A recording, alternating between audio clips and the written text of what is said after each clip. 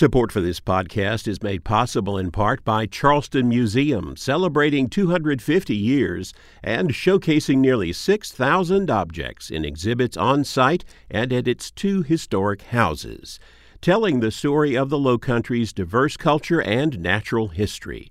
charlestonmuseum.org.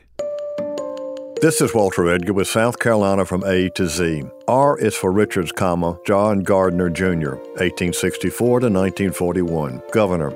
A native of Kershaw County, Richards was an early supporter of Pitchfork Ben Tillman. After 8 years in the South Carolina House of Representatives, he made the first of 3 unsuccessful tries for the governorship. On his 4th attempt, Richards succeeded in 1926. He vowed that his administration would have one great purpose: to place South Carolina upon a pedestal where she can be proclaimed by the world as a leader in righteousness. He ordered any business open on Sunday to be closed and also ordered Sunday golfers arrested. The legislature and the state Supreme Court responded by curtailing his authority. By the time John Gardner Richards Jr. left office, South Carolinians were more concerned about obtaining the necessities of life than with his narrow moral code.